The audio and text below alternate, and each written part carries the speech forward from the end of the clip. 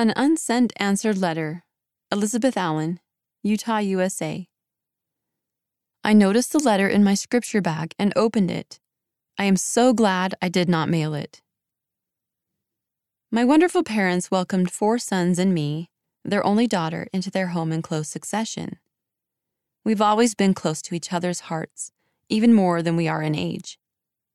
We have supported each other and had many precious memories of time spent together. We have always been such good friends. That is why I felt so broken when one of my brothers ended his life.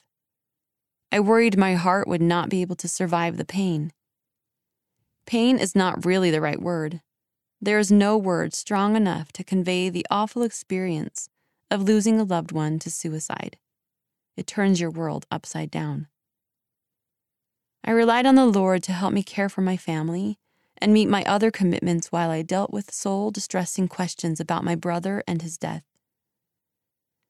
When I asked the Lord for help, I felt prompted to write my questions to the prophet in a letter.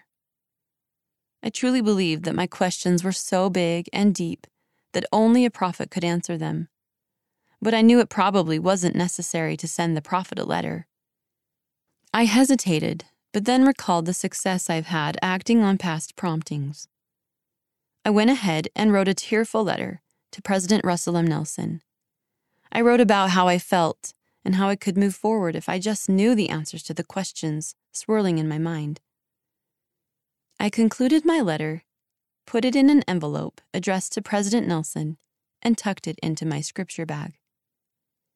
I forgot about the letter. I noticed it in my scripture bag sometime later and opened it.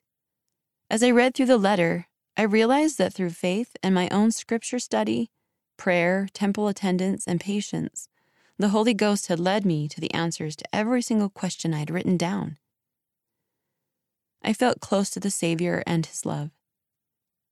I am so glad I did not mail the letter. Instead, I gained important experiences that taught me again that the Lord cherishes me and all His children individually, and that He will guide and direct us. I once believed that my questions were so complex that only a prophet could answer them, but I have come to know for myself the truth of the Savior's words. I will not leave you comfortless. I will come to you. John chapter 14, verse 18. End of an unsent answered letter. Read by Kara McClellan.